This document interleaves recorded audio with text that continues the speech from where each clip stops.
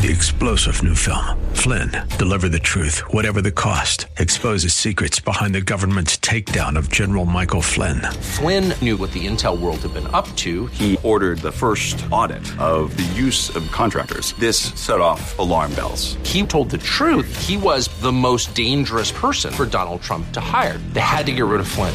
Flynn, deliver the truth, whatever the cost. Available now. Watch it today. Go to salemnow.com. salemnow.com.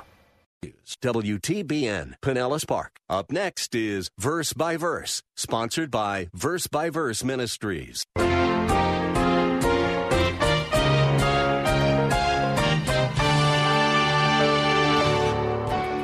Now, folks, I want to point out to you that this type of anger is not just ordinary anger. What Jonah had was the worst and most dangerous kind of anger that a true believer can ever experience. Jonah's anger was the anger of self-righteousness, the anger of pride, the anger of arrogance that thinks that he's better than others. On Verse by Verse today, Pastor Steve will conclude this series on the book of Jonah. Every chapter is full of amazing insights into how God works. If you stop and think about it, it seems crazy to disagree with God about something. It's even crazier to get mad at God about something. We've probably all been there at some time in our lives. Usually it's when He puts us through a really difficult circumstance that we think we don't deserve. So we say, it's not fair. But Jonah experiences a tremendous revival when almost the entire city of Nineveh repents and turns to God. What is there to get mad about? Why does Jonah get all stirred up? It seems like he's got his values all messed up. He's like us that way. We can show more compassion on a stray dog than on a lost person in Africa or Asia somewhere. We cry more about our favorite sports team losing a big game than about thousands who die every day and go out into a Christless eternity. This is not going to be an easy message to listen to today. We need to be sensitive to God's convicting work, and we need to be ready to change the way we look at the world and the way we look at things. But first, we need to be ready to change the way we look at God and the way we look at ourselves. Here's Pastor Steve. Well, tonight we want to close our study of Jonah, and we come to chapter 4, so let's turn there. And as we come to chapter 4, we really discover that this is the most puzzling part of the entire book. In the previous chapters, you'll recall, we discovered that the entire city of Nineveh, thousands and thousands of people repented at the preaching of Jonah. Jesus affirmed that, and Jonah said that. So thousands of people came to know the Lord and experienced the grace of God in salvation. Now, most of us would have given anything to be used of God like that. It would have been the thrill of our lives. It would have been the highlight of our lives to say that God used me to share His message with these people, and amazingly, miraculously, they repented. We would have been overjoyed. We would have been elated, as I said. We would have thought this was the highlight of our lives. Many of us would have said, Lord, my life is complete. You can take me home now. It can't get any better than this. But amazingly, when chapter 4 opens, Jonah isn't elated. He's angry again. He's angry with God. Jonah chapter 4 verse 1 says this, "But it greatly displeased Jonah, and he became angry." And when chapter 4 closes, this man is not only still angry, but he's pouting and he's filled with self-pity because he didn't get his way. One Bible teacher captured the picture that God presents of Jonah in chapter 4 by describing him as, and I quote, a prophet who could have been legendary, being reduced to a whimpering, sniffling whiner throwing a tantrum. That's exactly what Jonah is. He's like a little baby pouting. Now, this may surprise you to see Jonah this way, because as you'll recall, in chapter 2, we are told that Jonah repented. He repented. He's in the stomach of this fish, and he cries out to the Lord, a cry of repentance. He has repented of his sin of disobeying God and not going to Nineveh, and he has repented of his sin of being angry with God. The entire chapter of chapter 2 is his prayer of repentance from the belly of the fish. And in chapter 3, we see that Jonah was serious about this. He followed through on his repentance, and he went to Nineveh and he preached to them in obedience to God. But now, as chapter 4 opens, he's back to being angry with God. So, questions, does this mean that Jonah's repentance wasn't real? Was he faking it just to get out of the fish? No, I don't think so. It simply means that Jonah was a man just like us. Just like us, with the same kind of struggles that we have. How often have we repented of some sin only to fall back into it again and again, and sometimes again? And that is precisely what has happened to Jonah. After he preached to the Ninevites, he started thinking about it. He fell back into his old sinful attitude of thinking that God should have just judged these people rather than bestowing his mercy and grace upon them. And so, in the closing chapter of the book, we see God once again driving home, one more time, another lesson to Jonah on compassion. And he's driving home. I mean, this has been really the point of all of these chapters, to tell us one lesson after another to Jonah, for Jonah's sake, for Israel's sake, for our sake, about compassion.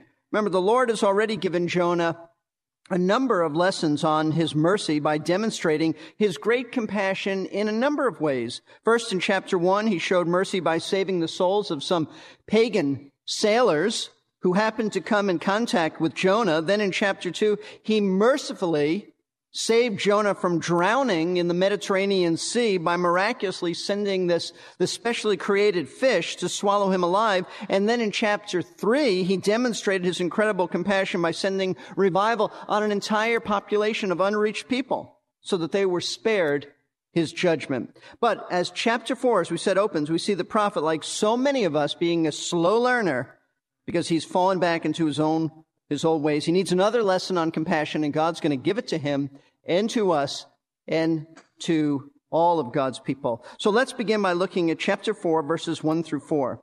But it greatly displeased Jonah, and he became angry. What displeased Jonah? The revival, the salvation of these folks. And he became angry, prayed to the Lord, and said, "Please, Lord, was not this what I said while I was still in my own country? Therefore, in order to forestall this, I fled to Tarshish, for I knew that you're a gracious and compassionate God, slow to anger and abundant in loving kindness, and one who relents concerning calamity. Therefore now, O Lord, please take my life from me, for death is better to me than life." The Lord said, "Do you have good reason to be angry?" Now let's stop here. As we just said, the chapter opens up with Jonah being angry, annoyed, quite upset at God for doing what Jonah thought God shouldn't do. This has been his problem all along. He believed he knew what was best, and he believed God was wrong in being gracious and compassionate to the evil people of Nineveh. In fact, he is so angry that he asked God to just take his life. Now, what he means by this is, look, God, life is not worth living if you're going to now start saving Gentiles, so just take my life. I don't even want to live if that's the way you're going to behave. And that's really what he's asking God to do. Now, God is compassionate and doesn't take his life, but that's what he's asking. Now, folks, I want to point out to you that this type of anger is not just ordinary anger. What Jonah had was the worst and most dangerous kind of anger that a true believer can ever experience. Jonah's anger was the anger of self-righteousness, the anger of pride, the anger of arrogance that thinks that he's better than others. He knew that God's character was compassion and mercy. That's what he admits in verse 2. He knows about God, and he had no problem being on the receiving end of God's grace in his own life. He has no problem with that. He's never complained to the Lord about saving his soul and being compassionate with him or to his fellow Jewish people in Israel. But he's got a serious problem with God being compassionate to the brutally cruel Gentile Ninevites. See, Jonah's problem is one that if Christians are honest, we have to admit that at times we struggle with. Jonah felt that he was morally superior to the Ninevites. He felt that the Ninevites were so wicked that they didn't deserve to experience God's grace in their lives. And you know what? The truth is, they didn't deserve God's grace. Nobody deserves God's grace. That's why grace is grace. We're all undeserving of it.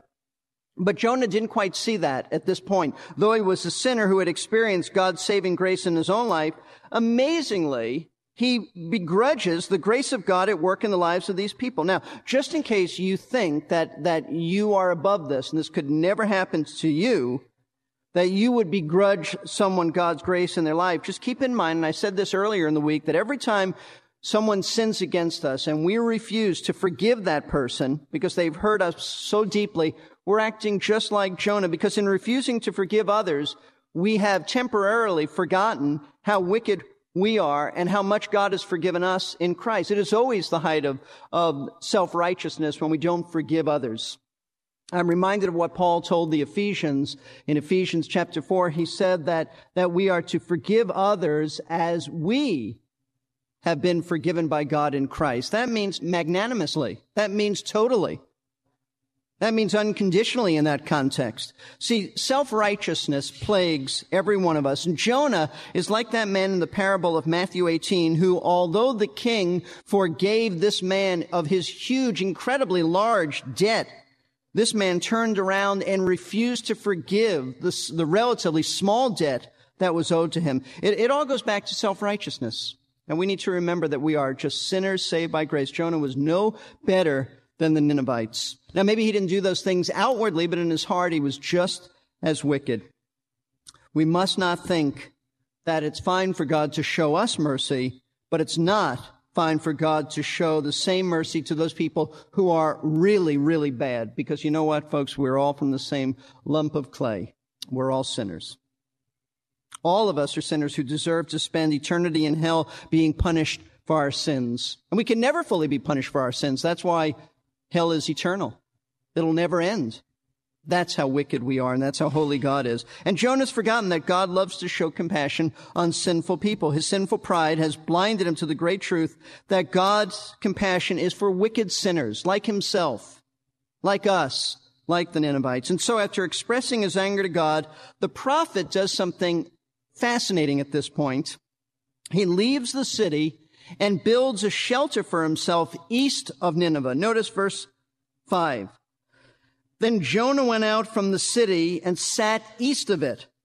There he made a shelter for himself and sat under it in the shade until he could see what would happen in the city. Now, what's Jonah doing? We're told that he went east of the city, built a little booth or a shelter, probably a crude little shelter, and he's watching the city of Nineveh from a distance. Why is he doing that? What did he think was going to happen? Well, I'll tell you what he thought. He's hoping that God will change his mind and destroy the city after all. He's hoping that his little temper tantrum might have manipulated God. Maybe I'll get my way. Maybe God will respond to my little tirade and he'll decide after all to judge Nineveh. That's what he's doing. He is watching, hoping that his little pouting will have some effect on God, but God can't be manipulated. Look what God does for Jonah while he's waiting and watching, hoping that Nineveh will be destroyed. This is just amazing. Verse 6. So the Lord appointed a plant, it's just a little weed here, to grow up over Jonah, to be a shade over his head and deliver him from his discomfort. And Jonah was extremely happy about the plant. Once again, this is another miracle that God has done. Because in verse 10, we read that this plant grew overnight. No plant just grows overnight. I mean, there are fast-growing plants, but nothing that grows overnight so that it would cover a man. This is another miracle. Now, think about this, because this is amazing. Jonah's watching and waiting for God to pour down wrath on the Ninevites. He's looking for destruction. He's hoping for it. And what does God do? He demonstrates his mercy in the life of this wicked prophet, rebellious, reluctant, stubborn prophet, by doing something so kind as to provide shade, so thoughtful. He provides shade for him from the intense Middle Eastern sun. Now, folks, that is compassion. That's mercy. And Jonah doesn't get it. He doesn't get it. Verse 6 tells us that Jonah was very happy about this. I don't think he really got the lesson at this point, but he's very happy. And of course he's happy about it because, as someone said, he was perfectly happy for God to show grace to a sinner just as long as he was the sinner. He likes that. And this happiness is quite a change. We've not seen Jonah happy throughout this book. For most of the book, he's done nothing but complain and whine about God's compassion, but now he's extremely happy. Why? Because God's compassion has made him very comfortable. But he still doesn't get it, and I hope you get it. that God is so kind to us in the little things. Those are his statements of mercy in our lives. How dare we not be merciful to others? But this happiness was very short-lived. Verses 7 and 8. But God appointed a worm when dawn came the next day, and it attacked the plants, and it withered. When the sun came up, God appointed a scorching east wind, and the sun beat down on Jonah's head, so that he became faint and begged with all of his soul to die, saying, "Death is better to me than life." Now, why would God do this? Can't God make up his mind? Of course. God knows exactly what he's doing. He did this in order to teach Jonah a very valuable lesson. And it's the same lesson that he's been driving home to Jonah throughout this entire episode of his life. And what is it? Verse 9. This is a lesson that God has. You understand what's happened. First there was mercy of shade. Now God raises up a worm, destroys the plant. Jonah's hot. Now the sun is beating on him. He says, I want to die. I want to die. I'm going to die in this intense heat. You might as well take my life now. Verse 9. Then God said to Jonah, "Do you have good reason to be angry about the plant?" And listen to this guy. He said, "I have good reason to be angry even to death. I'm justified in this." I think I would have given Jonah what he was asking for, but God is far more compassionate than I am. So God asked Jonah if he has a good reason to be angry about this plant, this weed, this gourd being destroyed. And Jonah says, yes, I have every right to be angry because this intense sun and heat is going to kill me. So you might as well take my life right now so I don't have to suffer anymore. Now, what's Jonah's problem? Listen, this has been the problem the whole time. He is totally self-focused. It's all about him. He's feeling sorry for himself. He's having a little pity party. And with the plant gone, he no longer has protection from the sun. And he's not only feeling sorry for himself, amazingly, this man is feeling sorry for the plant that was just destroyed by the worm. He has compassion on the worm, on the plants. And in admitting this, God now has exposed Jonah for what he really is, a self-centered, self-focused sinner. And he rebukes the prophet by exposing his wicked heart and telling him, and watch this, that his values are totally distorted. Verses 10 and 11. Then the Lord said, "You had compassion on the plants for which you did not work and which you did not cause to grow, which came up overnight and perished overnight. Should I not have compassion on Nineveh, the great city in which there are more than 120,000 persons who do not know the difference between their right and left hand, as well as many animals?" He probably means the children there. And so there were probably closer to 600,000 people, but 120,000 children who were too young to understand the difference between their left and right hands.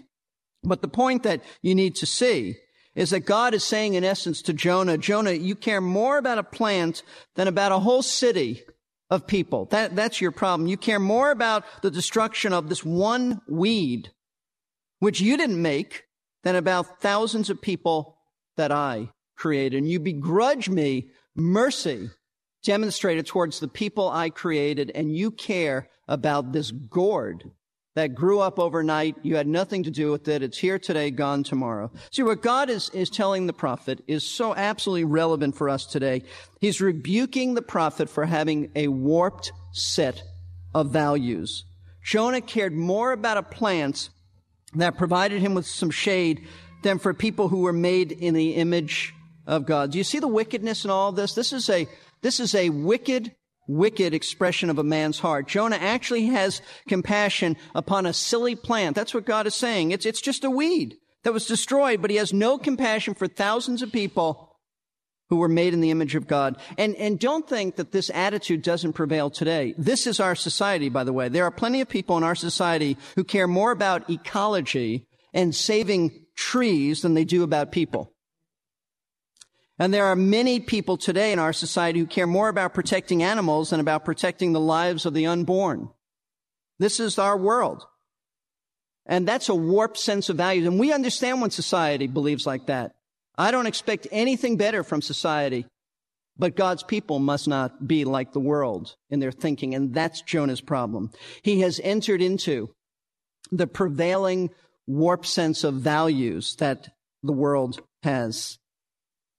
Our compassion is to be for people, not things. Now, what does Jonah 4 say to us in relation to missions and evangelism? It tells us that we are just like Jonah when we care more about things and our creature comforts than we do about the salvation of the lost. And we at times in America can be very, very guilty of that. You see, what keeps us from reaching the unreached is not a lack of money. There's plenty of money amongst Christians in our country. It's not a lack of information about the needs on the mission field. We know more about missions today in our world than any generation. And it's not even a lack of vision. People do have vision. They do understand the needs. They do understand what needs to be done. The problem is pure selfishness. It's just being selfish. We are just like Jonah when we care more about ourselves and our personal comforts than about the souls of people. That's the problem. That's the real issue. When we care more about making life pleasant for ourselves than about showing compassion upon the lost by sharing the gospel with them, whatever it takes, whatever comforts we have to give up, whatever sacrifices we have to make, if we don't do that, then we're being just like Jonah. Now, the book of Jonah ends quite abruptly. That's it. When we come to verse 11, there's no verse 12. It just ends. God asked Jonah a question, but you know what? We're never given an answer by Jonah. Now, I would assume that Jonah did repent and got things straightened out based on the fact that he wrote this book. I could hardly imagine him writing this book if he's still in this state of rebellion. But God asked Jonah a question, and the question is not answered. It's just left hanging. It's left hanging. And you know why I think it's left hanging? It's left hanging for us to answer.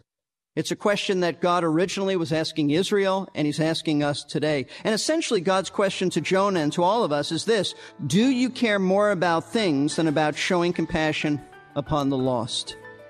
Do you care more about things, creature comforts, other things in life than about showing compassion on the lost, reaching the unreached? That's the real question. I hope that each of us will answer God in our own hearts and prayer lives by saying, no, Lord, I care more about the salvation of the lost than living comfortably and gaining more material things for myself. I care so much about showing your compassion to the lost that I am willing to do whatever you want me to do in reaching out to the unreached. You know, folks, that's what our Global Outreach Conference is about. It's to inform us, but it's also to expose us to the truth so that we might have a heart that says, Lord, whatever it takes, whatever you want me to do, whatever you want me to give, wherever you want me to go, I'm willing. I'm willing. I'm open and I'm willing, and I'm not like Jonah. Let's bow for prayer. Father, we thank you for not only exposing Jonah's heart, sinful, wicked, self-centered, but thank you for exposing our own hearts. The Word of God does lay bare our hearts and souls, and there's nothing hidden from your sight. Lord, we are guilty so many times, like Jonah, of caring more about the things of this world, about being comfortable, about material possessions, about pleasant things for ourselves than we do about the lostness of man. And I pray that this book will be used of you to deal with us, that we might say, Lord, we repent of that, and we are willing to do whatever you want us to do to reach the unreached. Lord, may it not be simply an emotional response, but may it be a response that comes out of conviction born by the Holy Spirit and the work of grace in our own lives. Oh, Lord, we thank you for the privilege we've had of studying this book, and help us not to be like this prophet, but to be compassionate to those who are still unreached. And we pray this in Jesus' name. Amen. Thanks for joining us on Verse by Verse today, where we've been listening to a message series on the book of Jonah by Pastor Steve Kreloff of Lakeside Community Chapel in Clearwater, Florida. If you'd like to know more, you'll find lots of information and resources on our website, versebyverseradio.org. You can even find previous broadcasts of Verse by Verse that you can download. Maybe you'll want to share the series on Jonah with a friend. Just give us a call at 727-239-0306, and we'll send it to you.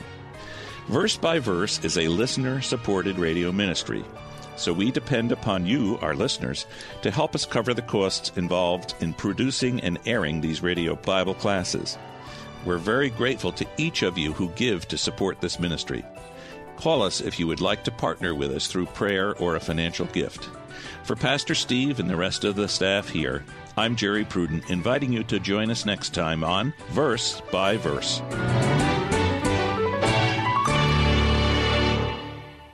You've been listening to Verse by Verse, sponsored by Verse Ministries. This program was pre-recorded. To learn more, including how to donate to this ministry, visit versebyverseradio.org. That's Verse. We're here to give you strength between... 3-star General Michael J. Flynn, head of the Pentagon Intelligence Agency, knew all the government's dirty secrets. He was one of the most respected generals in the military. Flynn knew what the intel world had been up to. He understood its funding. He ordered the first audit of the use of contractors. This set off alarm bells.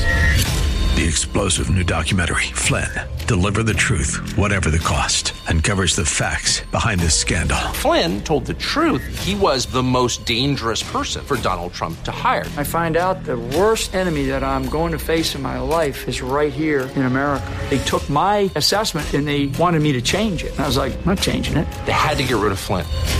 With in-depth interviews, archival footage, and never-before-seen personal records of the man behind the headlines. I just felt like I was drowning. Flynn, Deliver the Truth, Whatever the Cost. Available now. Watch it today. Go to salemnow.com. salemnow.com.